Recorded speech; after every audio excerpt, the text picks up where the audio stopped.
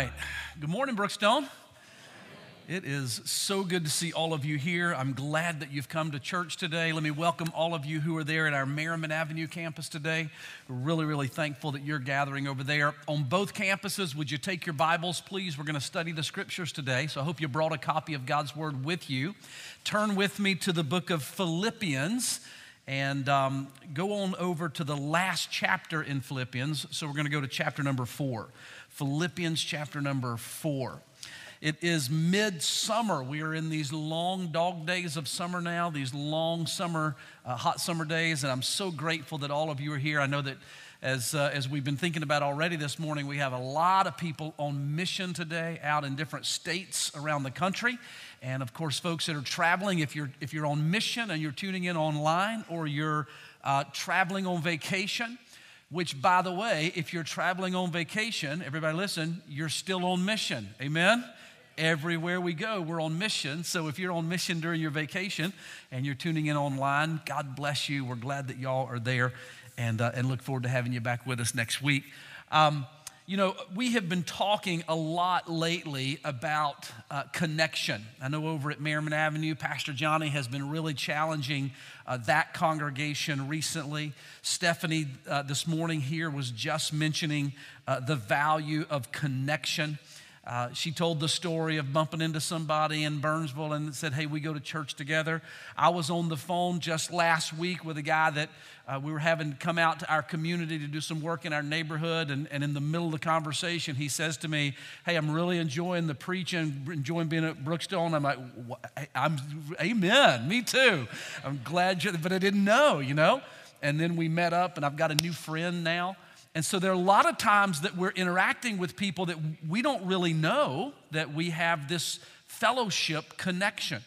And so it is so vital. I want to really emphasize what you've been challenged on already in these last few weeks. It is so vital that you take some steps to make connection.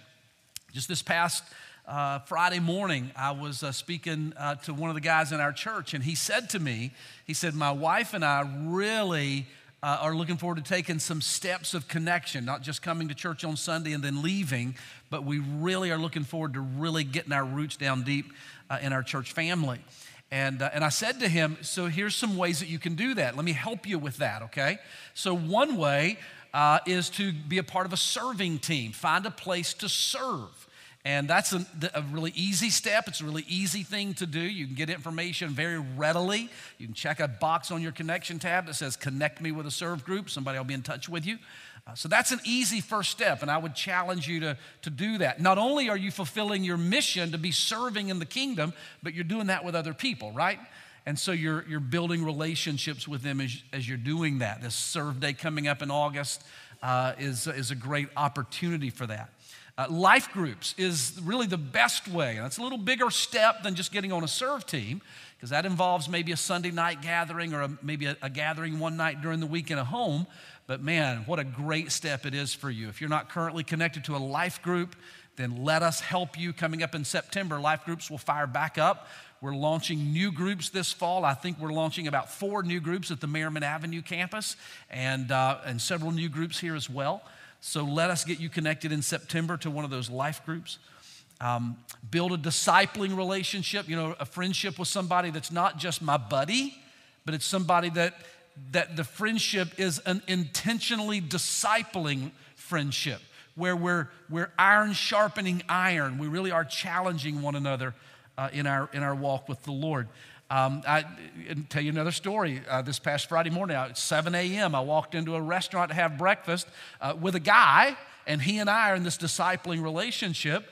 And I looked across, and there's Jeff and another guy sitting there having a discipling relationship in a restaurant, got their Bibles open, and they're just helping each other grow in their walk with the Lord. And so these relationships are so vital, and I hope if you're not in one already, I hope you'll get connected in one of those. All right? Well, that is sermon number 1 for Sunday morning. Don't despair. There's a second one coming, but that's the first one this morning. I'm so glad that you're here to hear both sermons today. And if you're a guest today, God bless you. Welcome. We're so glad that you've come. I'd love to pray, and we are going to jump right into God's Word. We've got a lot of important ground to cover today, and so I want to get us started. Father, thank you.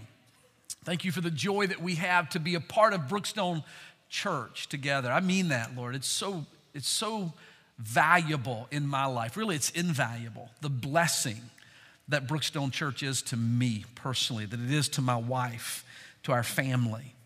God, thank you that you have given me the gift of this church family. And Lord, I pray that you would give all of us grace to be for you in this family all that you want us to be. Help us to be servants and disciple makers and learners and those who walk with a humble heart to honor Jesus and to build one another up in the family of God. Lord, I pray that our time together today in your word would be a part of that process.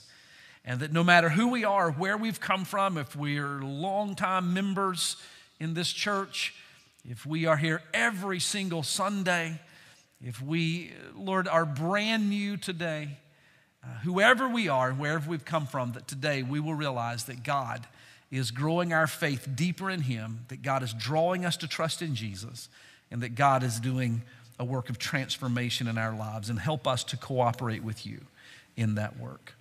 And Lord, as you do that, we'll give you the praise, and we pray all of these things in the strong name of Jesus, our Savior. And everybody said out loud together, amen, amen. Hey, do you remember hearing fairy tales when you were growing up? You know, these fairy tales that, I don't know if it was like the Three Little Bears or the Little Red Riding Hood tale or whatever, but fairy tales, or having your mom or your dad maybe read you a children's storybook. And the fairy tales and the children's storybooks almost always ended in exactly the same way. In fact, with exactly the same verbiage. Do you remember what it was? They always ended like this, and they lived, say it, happily ever after. You know it, right? And they lived happily ever after. So after the crisis of the book, the real climax of the story, I don't know, like the wolf is gonna blow down the house of the three little pigs, or the big bad wolf is gonna eat the Little Red Riding Hood, or Hansel and Gretel are in there. These are scary stories, aren't they? Hansel and Gretel are caged up by the witch, all these things are going on. But it always worked out. At the end, they always lived happily ever after. When you're a child hearing those stories, that's what you want to know, that's the way it goes, right? That everything always works out in the end. Well, it's fine for fairy tales, but all of us who have any life experience at all know that that's not the way that life really is it? All of us know that in the world, people's lives don't always end happily ever after. In this world, the circumstances that we face don't always resolve themselves neatly by the end of the story. And so we face disappointments, things go wrong, we endure tragedy and loss, and we come upon health crises and experiences where hardships and financial setbacks or health setbacks, these are the norm. These are the things that we go through in life. And there's nobody that's gonna turn a page in our life and somehow it's all going to end happily ever after. And yet, even as we endure a life which we know is marked by brokenness, we have this promise in God's word that we can still rejoice in the midst of all of those broken places in life. In fact, not only do we have this promise, we're even commanded to rejoice through all of those circumstances. And it's because of that promise to rejoice and the command that we've been given to rejoice, you and I are beginning a journey together today where we are going to be thinking about how it is that we can actually do that. I want to welcome you to this brand new teaching series that begins today. By God's grace, it'll go for the next 5 Sundays where we're going to be thinking about how to rejoice, literally making choices that will allow us to experience unwavering joy. Now, one of the things that we're doing this week is, I've mentioned this to you over the last week or so, and you've been given one as you came in today, is that we're providing you with a handbook. So all of you should have in your hand one of these little handbooks. Let me tell you how this is going to work every single week. This, by the way, is intentionally designed, as you flip through it, you'll see, it's intentionally designed to sort of look and feel like a Boy Scout handbook or a Girl Scout handbook. Was anybody in scouting as you were growing up? And so you had a scouting, if it was Boy Scouts or Cub Scouts or Girl Scouts or whatever, you had a scouting handbook. Well, this is intended to sort of have that same kind of feel as a scouting handbook. And every single week, what we're going to ask you to do is not only bring your Bible to church with you, but to bring your handbook.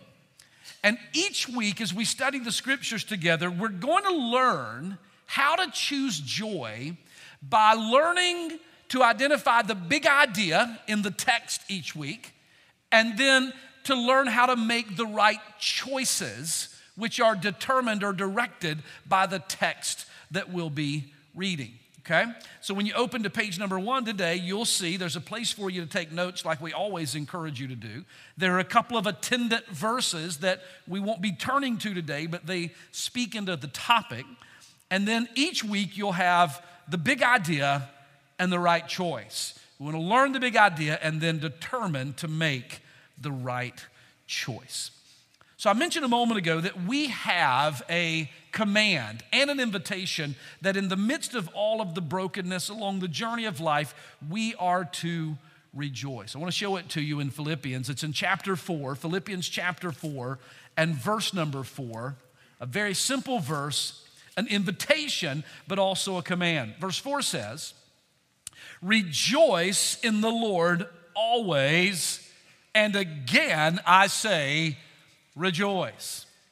Have you ever noticed sometimes I'll be preaching along and I'll say something, and when I say it, I'll think, well, you know what, that's true. That merits saying it again. And I'll say, I'm going to say that again. And so I'll repeat myself. Exactly what Paul does. I'm just trying to be biblical when I do that, okay? It's what Paul does. He says, rejoice in the Lord. Say it again. I'll say it again. Rejoice. So the invitation is that we are to rejoice, but then it is almost as if this emphatic command follows for the second time. We are commanded to rejoice. I want us to think about this command for just a minute, just to sort of lay a groundwork. Then we'll go back over to chapter number 1 and we'll actually start studying in chapter number 1. Think about this command in chapter 4, verse 4. Rejoice in the Lord always. And again, I say rejoice. To understand it, I want you in your mind, and maybe in your note-taking, to reverse or to reorient the alignment of the words a little bit. And so take the word always and put it at the beginning. And so let's begin by thinking about this invitation that we can always rejoice in the Lord. The word always means, as you know, it means exactly what it says. It means at all times. But rather than just meeting 24 hours a day, think about it in these terms. The word always means in every circumstance. So in fact, no matter what happens, we are invited to rejoice in the Lord. Another way to think about it would be to say in every event or in no event at all.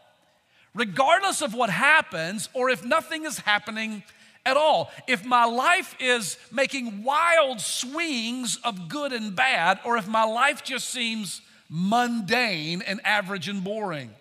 In every event or in no event at all, always, in every circumstance, that's the timing that we're given. Then what we are commanded to do or invited to do is that we are to rejoice. You'll see that word in verse number 4 a couple of times. Rejoice in the Lord always, and again I say rejoice. By the way, the word rejoice is found in the book of Philippians 18 different times. Now, there are only like 105 verses in the entire book, right? So there's 4 chapters. It's not that large of a letter, but 18 times, it averages out to about once about every 5 verses, there's a new reference to joy or to choosing to rejoice. The word means in all of your circumstances, in every event or no event at all, be glad. That's what it means. It doesn't mean to be glad about the circumstance, but in the circumstance, to be glad. The word rejoice means to have a calm or a resolute cheerfulness. It's a sense of joy or cheerfulness that resides deep in my soul, always, in every circumstance or in no circumstance. Rejoice, find your cheer, your calm, where? In the Lord. The verse says, rejoice in the Lord always. Again, I say rejoice. When I'm asking you to think about it this way, always rejoice in the Lord. Now, as you would know, the word in, or to say in the Lord, means to rejoice from a position of resting within Him. So regardless of what's going on around me, I am resting in Him, and therefore I can rejoice. The idea is that the Lord is the source and the resource of my rejoicing. I do not rejoice based on what's happening, but I rejoice based upon the fact that the Lord is the source of it. So the invitation is this. Here's the principle. Always, in every circumstance, we are secure in Christ. We're secure in Jesus. And as a result of that, we can rejoice. Doesn't matter what's happening, I'm secure in Him, therefore I can rejoice. Now I want to show you this to you in a graphic. So take a look at the screens, they'll show us this. So here's what the circumstances of our lives are like. Have you ever experienced this? Your life kind of goes up and down. There's an ebb and a flow to the circumstances of life. Sort of like a wavelength, right? So sometimes we're on the mountaintop, right? Thank God for the mountaintops. Everything's going good. We're pretty healthy. Got a little money in the bank. Our relationships are going well. It's just a good time. And then other times we find ourselves in the valley. Valleys can come a lot of different ways. Maybe it's because of some relationship that goes sour, or we're struggling with some issue in our bodies, or whatever. It can be 1,000 different things, but we find ourselves in a valley. It's the way life is. It's up and down and up and down and up and down. Some of you are in the deepest valley of your life right now, perhaps. I mean, you're feeling as low and facing as much difficulty as you could ever remember. That's where some people are. Other people are on the mountaintop right now. You're saying, man, life is so good right now. Sometimes the valleys are brief. We're glad when they are. Sometimes the valleys are long. Sometimes the mountain peaks are really, really wide, and we get to stay on the mountain a long time. You ever been on a mountain long enough? I mean, a circumstantial mountain long enough that you're wondering, when's the next shoe gonna drop? Like when am I gonna have to go down into another valley? It's just the way life is. All of us know this. But what the text is telling us is that in everything, in all of these mountain peaks and valleys, here's the reality of who Jesus is. Jesus is solid. He's that unwavering, unchanging line that never goes up, never goes down. He just is the same yesterday, today, and forever. And because my joy, Philippians 4:4, is rooted in Him, it's in the Lord, then regardless of what's going on here, I can always rejoice. If that makes sense to you, would you shout amen? Amen.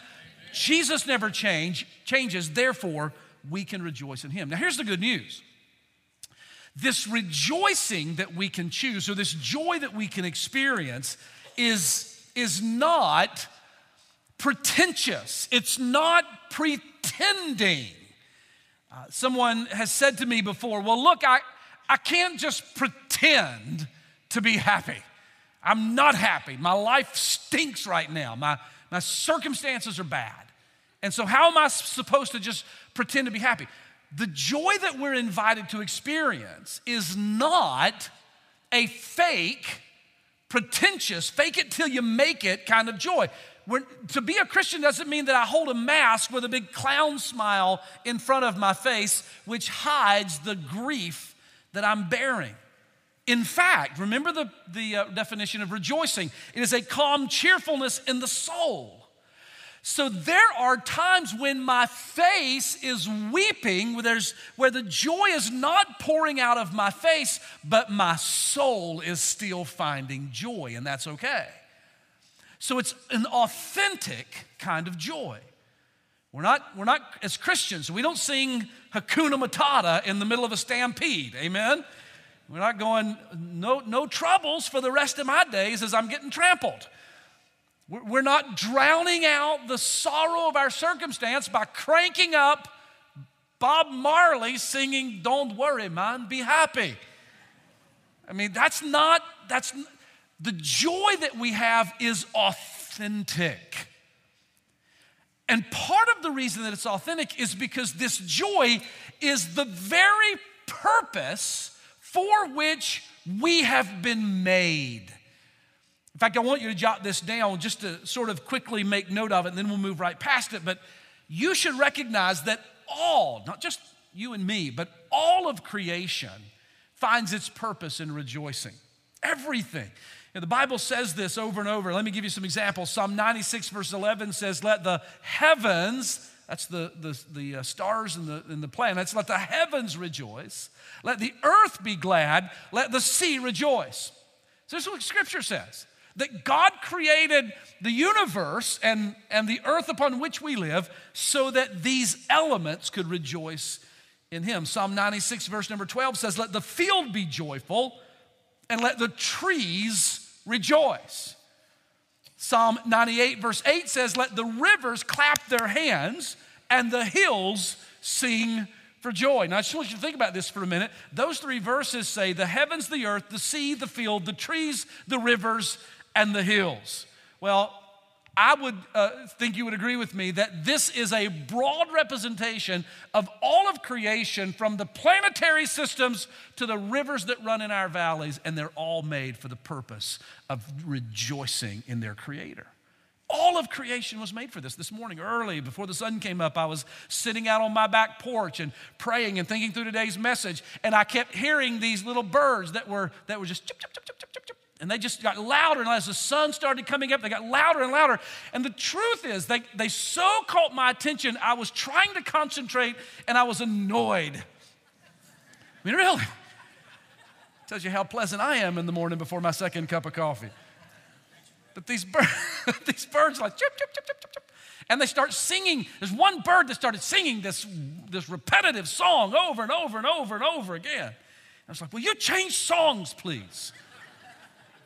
Do you ever do this? And then I started, in my mind, putting words to the song he was singing. And then I totally was off track. And it occurred to me, as in the midst of my fussing about these birds, that they were doing what they were created to do. That they were rejoicing in the Lord. The fact is, all of creation was. And if all of creation was, then certainly it's true for us. All people were created to rejoice as well.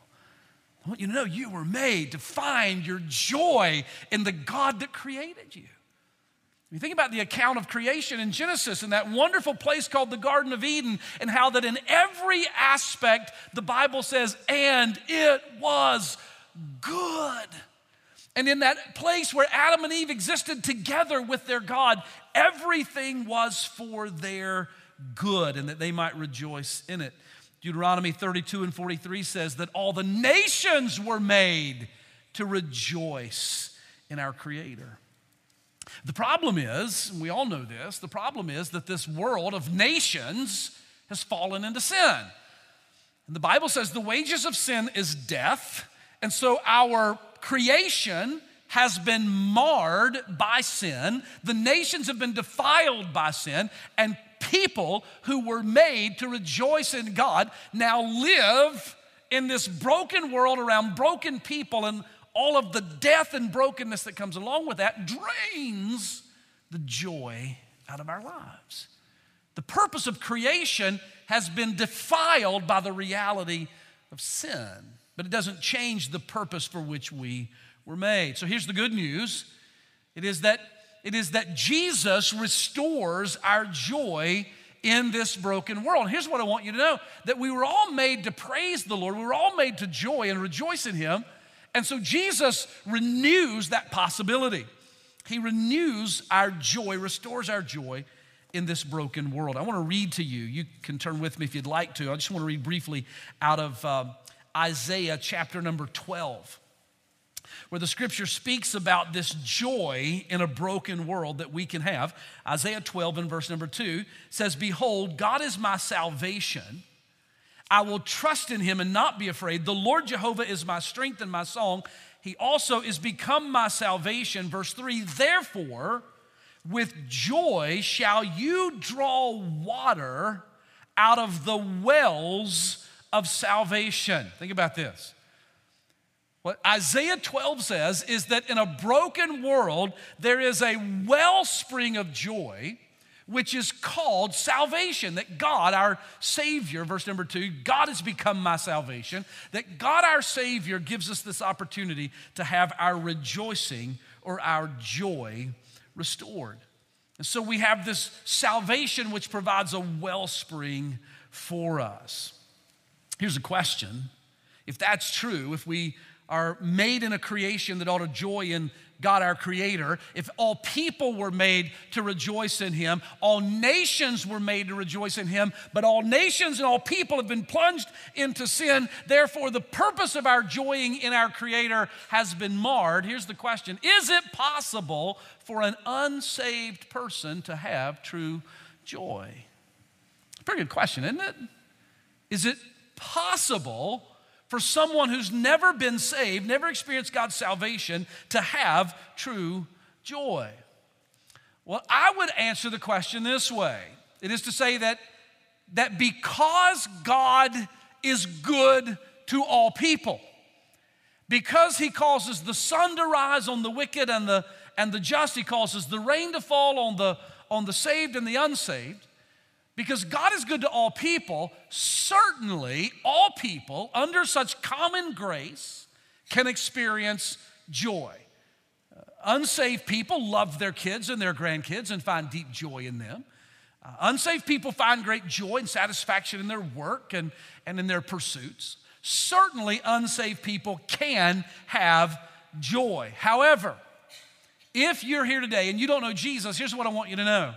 You will never know ultimate joy, not just in the pursuits of life or in the relationships in this life, but ultimate joy in God who made you.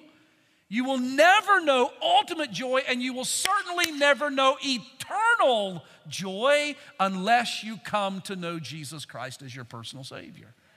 And in Him, now we have that enhanced joy in all of earthly pursuits and relationships. We have ultimate joy in a relationship with Him, and we have eternal joy because we know that we will spend eternity with Him. So I want you to know that your joy is going to be found at the end of the day, ultimately and fully.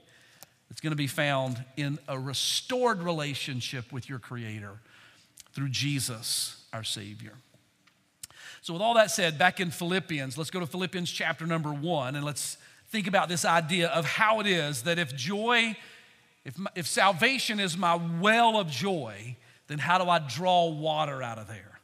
You know, if you got a well, you need a bucket, right? I mean, in the old days, you needed to drop a bucket down in there. You couldn't just flip a spigot, so you need a bucket. So if salvation is my wellspring of joy, then how am I going to dip down into that wellspring and find joy? Well, for the next 5 weeks at least, the book of Philippians is going to be our bucket. We're going to drop the book of Philippians down into the well of salvation each week, and we're going to take a deep and full drink of joy. If you were here last weekend, I know many of you were traveling because it was the fourth holiday weekend, but if you were here, you'll remember that we spent our time studying in Acts chapter 16. And in that chapter, we saw the birth of the Philippian church. You might remember how that we studied that Paul had landed in Europe for the very first time. He establishes the first church on the European continent, and that church was in Philippi.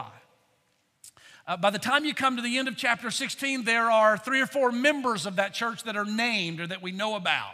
There's Lydia, the wealthy businesswoman. She comes to Christ, and her house is where they meet. There's a demon-possessed girl that the demon is cast out, and she becomes a part of that church. There's a jailer, the warden at the county jail. He becomes a member of that church. And God begins a great work in Philippi. Well, Paul is there for a period of time, and then he moves on in chapter 17 of the book of Acts. And as he leaves Philippi and continues on with his ministry, these people continue with him, not physically, but in their hearts and with their love and with their support. They go with him. And about 10 or 12 years after the church is founded, Paul then writes this letter back to them, which we have as the book of Philippians.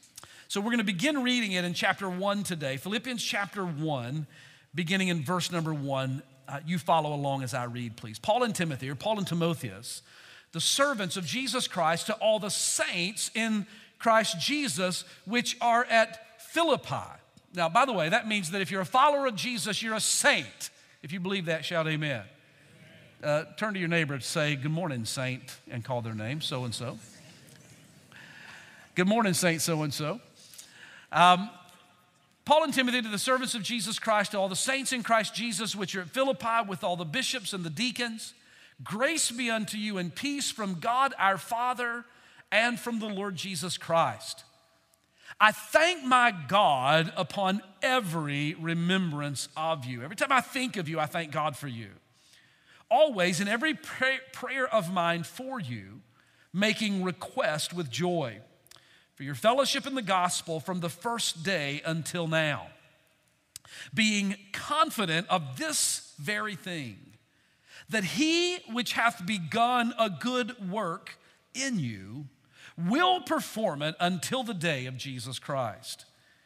Even as it is meet or right for me to think this of you all, because I have you in my heart, inasmuch as both in my bonds and in the defense and confirmation of the gospel, you all are partakers of my grace. I don't know if you've noticed, if you're reading in a King James translation, we've finished verse number 7. 3 times in 7 verses, Paul has said, you all. Have you noticed that? Translated, y'all. Take with that, do with that what you'd like. Y'all, follow me in verse 8. For God is my record, how greatly I long after, well, look at there, verse 8, y'all, in the compassion, the affection of Jesus Christ. And this I pray, that your love may abound yet more and more in knowledge and in all judgment or discernment, that you may approve the things that are excellent, that you may be sincere and without offense until the day of Christ, that you may be filled with the fruits of righteousness which are by Jesus Christ unto the glory and praise of God. But I want you to know that you should understand, brethren, that the things which have happened unto me have fallen out to the furtherance of the gospel. They have resulted in the furtherance of the gospel. So that my bonds in Christ, Paul's writing from prison in Rome, so that my bonds in Christ are manifest in all the palace and in all other places. And many of our brothers in the Lord are waxing confident by my bonds, and they are becoming much more bold to speak the word of God without fear. Some, for sure, are preaching Christ out of envy or strife. Some also out of goodwill. So a couple of things are happening. Paul's in prison. 2 groups of people now are preaching more boldly as a result of his imprisonment. Some who are taking up the mantle. We've got to preach because Paul can't right now. Others are seizing an opportunity. Paul's in prison. Now's my chance to get my message heard. Some of envy and strife, others of goodwill. One is preaching Christ out of contention, not sincerely, but supposing to add affliction to my bonds. But the other is preaching out of love, knowing that I'm set for the defense of the gospel. What then? Notwithstanding, in every way, whether in pretense or in truth, Christ is being preached. And in that I do rejoice, and I will rejoice. For I know that this imprisonment, this suffering, this adversity, for I know that this shall result in or turn out to my deliverance or salvation through your prayers and by the supply of the Spirit of Jesus Christ.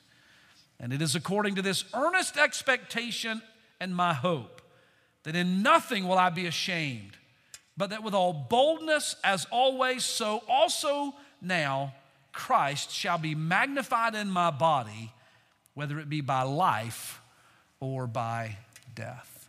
Man, what an encouraging and bold declaration by Paul as he begins this letter from his prison cell. I want you to fill out in your handbook. Let's begin by just understanding the big idea in this passage. So write down the big idea. Here it is. It's really simple.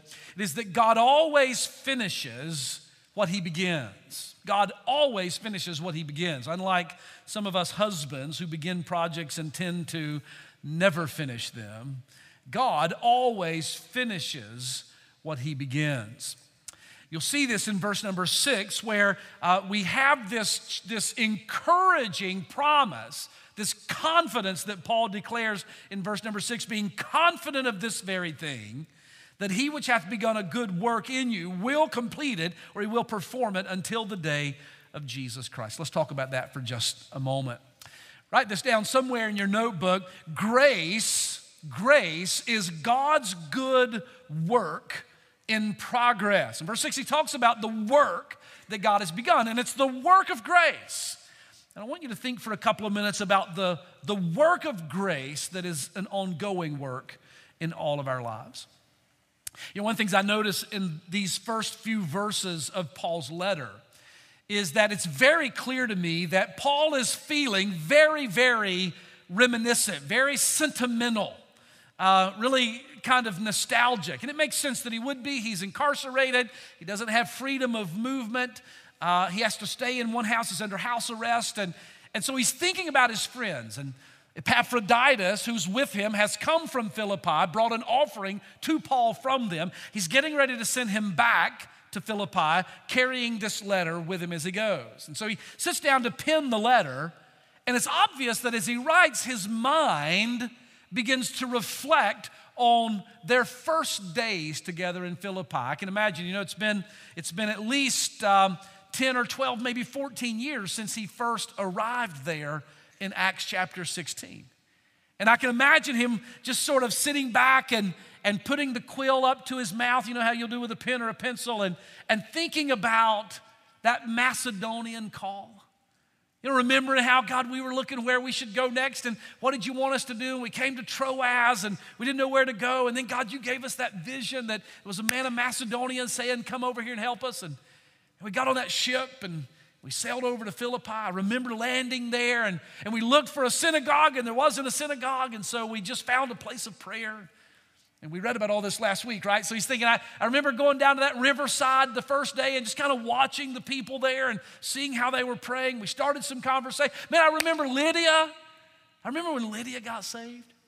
And he's thinking about that demon-possessed girl probably that followed them around for a few days and was a thorn in his side, and how that God delivered her. I mean, you could feel the nostalgia. He says to them, I thank God for you, verse number 4, or verse number 3, I thank my God upon every remembrance of you. I'm always praying for you. My memories, verse 4, bring me joy. I'm so glad, verse 5, for our fellowship in the gospel over all these years. In fact, he says in verse 6 and 7, I have you in my heart. When I think of you, I pray for you. And it's right that I would be so joy-filled when I think of you, because you're rooted, you're settled right down here in my heart. In fact, he goes on to say, you share in my grace. The grace that I've received from Jesus, you've also received from Jesus. And we have a common bond in Jesus. I have to tell you that as I read these words and I see Paul thinking this way about these people that he loves, I do the same thing sometimes, don't you? You ever get mindful of what God has done in your life over the last, kind of parallel it with Paul, the last 10 or 15 years? You ever think about the last 10 or 15 years of God's goodness, and in that journey, the people that you've shared that journey with, and maybe you're still in a relationship with them, maybe they're still very close, maybe they're sitting by you right now, or maybe it's somebody that's moved away, or for whatever reason, your circumstances don't allow you to be together, but you think about them often and you go, man, every time I think about them, I thank God for them. I love that person. I love God's work in them. I remember when they got saved. I remember when, and you start enjoying all these memories. I want to tell you, I do that with you a lot. A lot of times on Sundays, I stand in worship, or I stand here while I'm preaching, and while I'm preaching, I'm looking at some of you, and I'm going, I remember when she got saved. Or I'll see a guy, I remember when God put that thing back together. Or I remember the grace I've seen in that person. And these memories, these joyful memories of God's gracious work in our lives over the years bring us great joy. He says, I am reminded, I'm remembering, I'm filled with joy because of the fellowship that we enjoy together. Verse number 6, he says, this work that began in you all the way back there in Acts 16, when we first met, that work that started all those years ago, God, I'm telling you, he says, will complete that work. You know, I think there's something that we ought to take note of in verse number 6, and it is that when he says that I'm confident of this very thing, that he which hath begun a good work in you will perform it until the day of Jesus Christ, it's significant to note that the work of grace, this work of God's grace that's in progress, the work of grace has a definite beginning and a definite ending. I want you to think with me about this for just a minute. The work of grace in our lives started somewhere, and it will one day come to its full completion, just as surely. Now, I recognize, even as I say the grace of God has a definite beginning point, I recognize that in a way, in a sense, we can't see that beginning point because God's grace extends far beyond prior to our birth, right? I mean, the Bible says that he knew me in Christ even before he made the worlds, right? So his grace to me began long before I began. So I understand that. And I also recognize that God's common grace to all of us is something that's kind of an invisible thing. We don't really see it. Before I ever came to Jesus, God was being very, very gracious to me. So I get that. But what I'm talking about, this work of grace has a definite beginning point. I mean to say that there's a place, there's a moment, and it's that moment of conversion when we put our faith and trust in Jesus. That's what Paul has in mind here. This work of grace had that moment. For me, it was April 29th, 1981. God had been gracious to me before that. But on that day, the work of grace began. I came to faith in Jesus, and that transformation of my life began. You have a day in your life, if you're saved. You have a day in your life. You may not remember the date. You may not remember the month or the week or the year. But you have a place. There's a spot. There's a moment when the grace of God began to work in your life. He says in verse 6, this work which he has begun to initiate. He commenced, he initiated a work in our lives. He says, I'm confident that the work that he began, he will perform. Do you see it in verse number 6? He will perform it. It means he will execute it. He will bring it to completion. He will finish what he has started. And when will he finish it? He makes it clear in verse number 6. He will perform it until it is completed on the day of Jesus Christ. There is coming a moment. If y'all are with me, shout amen. There's coming a moment. I don't know when it'll be. It could happen today. I could die today. Jesus could come today. It might be 50 years from now. But there will, wait a minute, 50 years now, I'd be 104. But it could be a number of years out when I will stand before Jesus, and in that moment, in that exact moment, like you close a book, like you mark a timestamp, the work that he initiated on April 21st, 1981 will be completed. He will finish what he has started in me. And the same thing is true in you. He will perform it until the day of Jesus. 1 John 3 and verse 2 says, beloved, now, right now, today, we are the sons of God. And it does not yet appear what we shall be, but we know that when he shall appear, we shall be like him, for we shall see him as he is. There's the completion. When we are made to be like Jesus. And so here's the principle out of that if he initiated a work of grace in my life and he is going to perform it until the end, and it will be completed when I stand before Jesus. Here's the principle. If we're still breathing, God is still working. Amen? God's still at work in my life. If we're still breathing, God's still working. And I think it might be appropriate for you and I just to whisper a prayer and say, God, thank you that you're not finished with me yet. Thank you. Thank you that I'm not what I used to be, praise God, but I'm not what I'm going to be because the grace of God, the work of God's grace is ongoing in my life right now. And that also means this, that if there is a person that you love or someone that I love and they know Christ is their Savior and yet we wish they would be more for Christ, that they would live for Christ as they say they know Him, just know this, if they're still breathing, God is still working. We keep trusting Him. You never know what God is doing. The prodigal father in Luke 15, the father of the prodigal son, had no idea what God was doing in the pig pen. And yet God was at work because if we're still breathing, God's still working. Now the truth is, sometimes though, it's hard to see God's work, right? Verse 6 is a promise, it's an assurance, it's a confidence. I am persuaded, I'm confident that He's gonna finish what He started. But sometimes it's hard to see the work ongoing. But I want you to write this down just to be encouraged by it, is that personal struggles do not deny the work of grace. In fact, remember what we just learned. The work of grace is progressive. It began somewhere, it's gonna end somewhere, but it's currently ongoing. As long as you're breathing, God is working. So it's an ongoing, unfinished work. And because it's unfinished, it means that we are still going to continue in some fashion, to some degree, hopefully less and less, but until the work is finished, we are always going to continue to struggle. We're gonna face battles.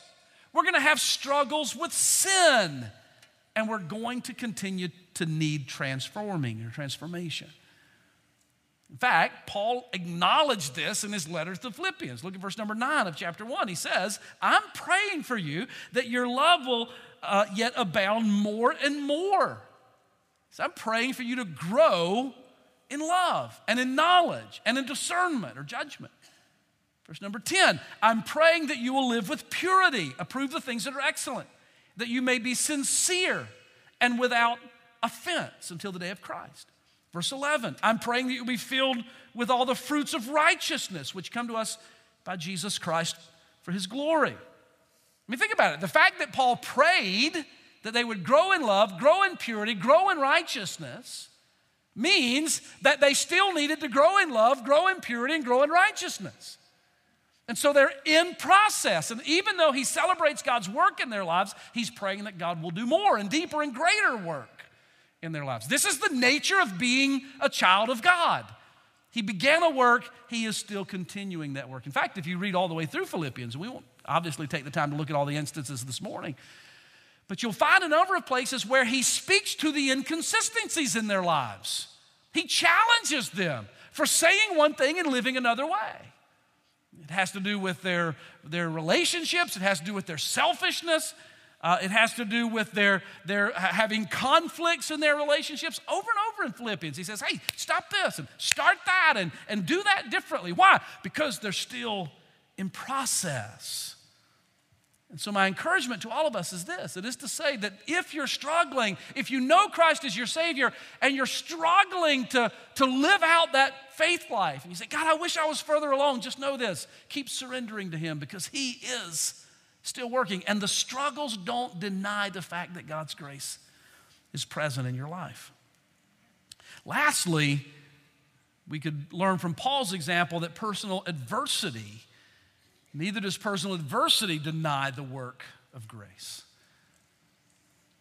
Now, don't answer out loud, but let me ask you a question. Honestly, have you ever felt like God's forgotten your address? Like God doesn't even know where you live? He's forgotten your name?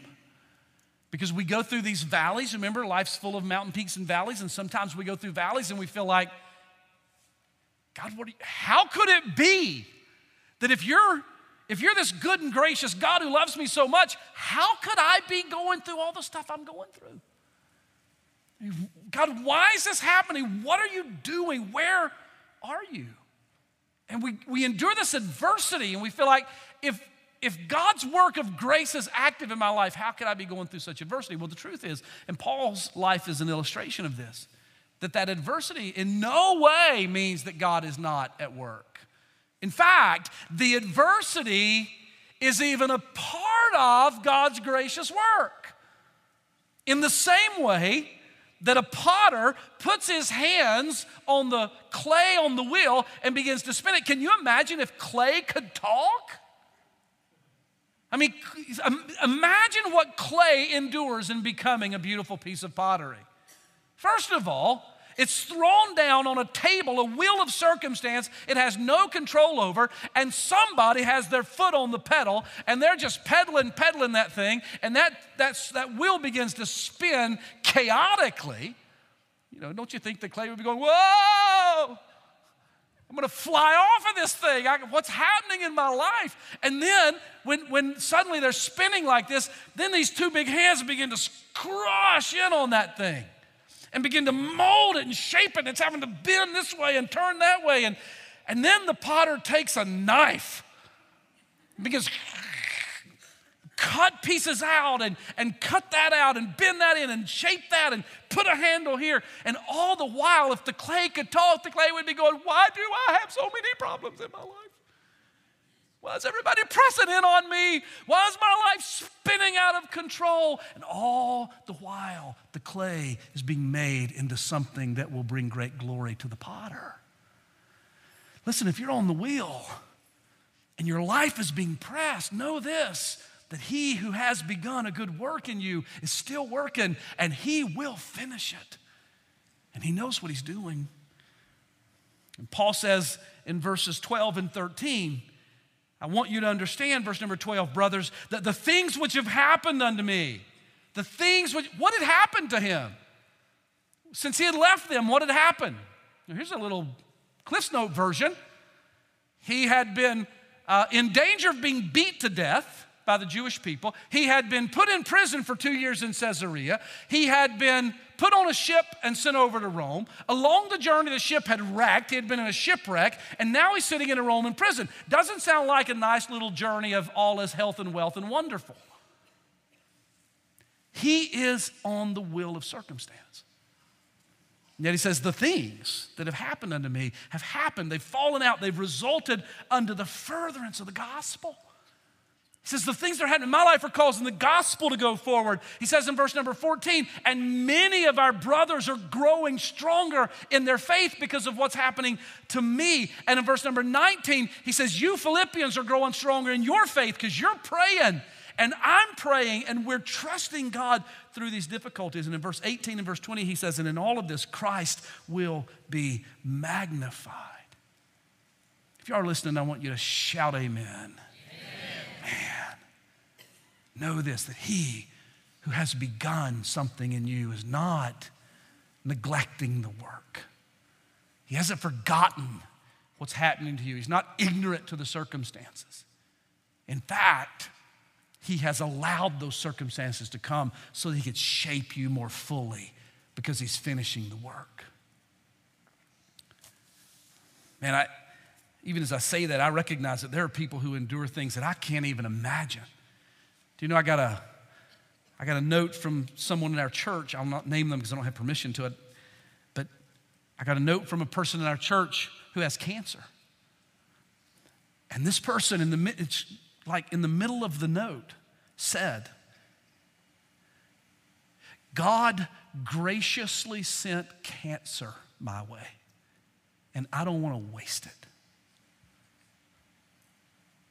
What that person understands is that adversity, hardship, difficulty, the pressing of God's circumstances in my life are not somehow punishment or God's forgetting about me. It is God making me to be what he wants me to be because he started something and he's going to finish it. It's true in my life, it's true in your life, and it's true in the lives of those that we love. And so knowing that verse number 6 is in the book, for I am confident of this very thing, that he which hath begun a good work in you will perform it until the day of Jesus Christ. I want you to make a choice today. Here's the right choice. It is simply that today I choose to believe that God is at work in me and in those that I love for the glory of Jesus Christ. And here's what that means. When I make that choice, it means that I will stop fighting, and I will stop running, and I will stop resisting, and I will rest. I will rest in him. so that as my circumstance does this, and the pressure comes like this, and life is uncomfortable or life is difficult because of how I love those that I see hurting, that I will know that God's at work. He'll finish what he started, and therefore in him I can rejoice always. And I'll say it again, rejoice. Let's pray together. Father.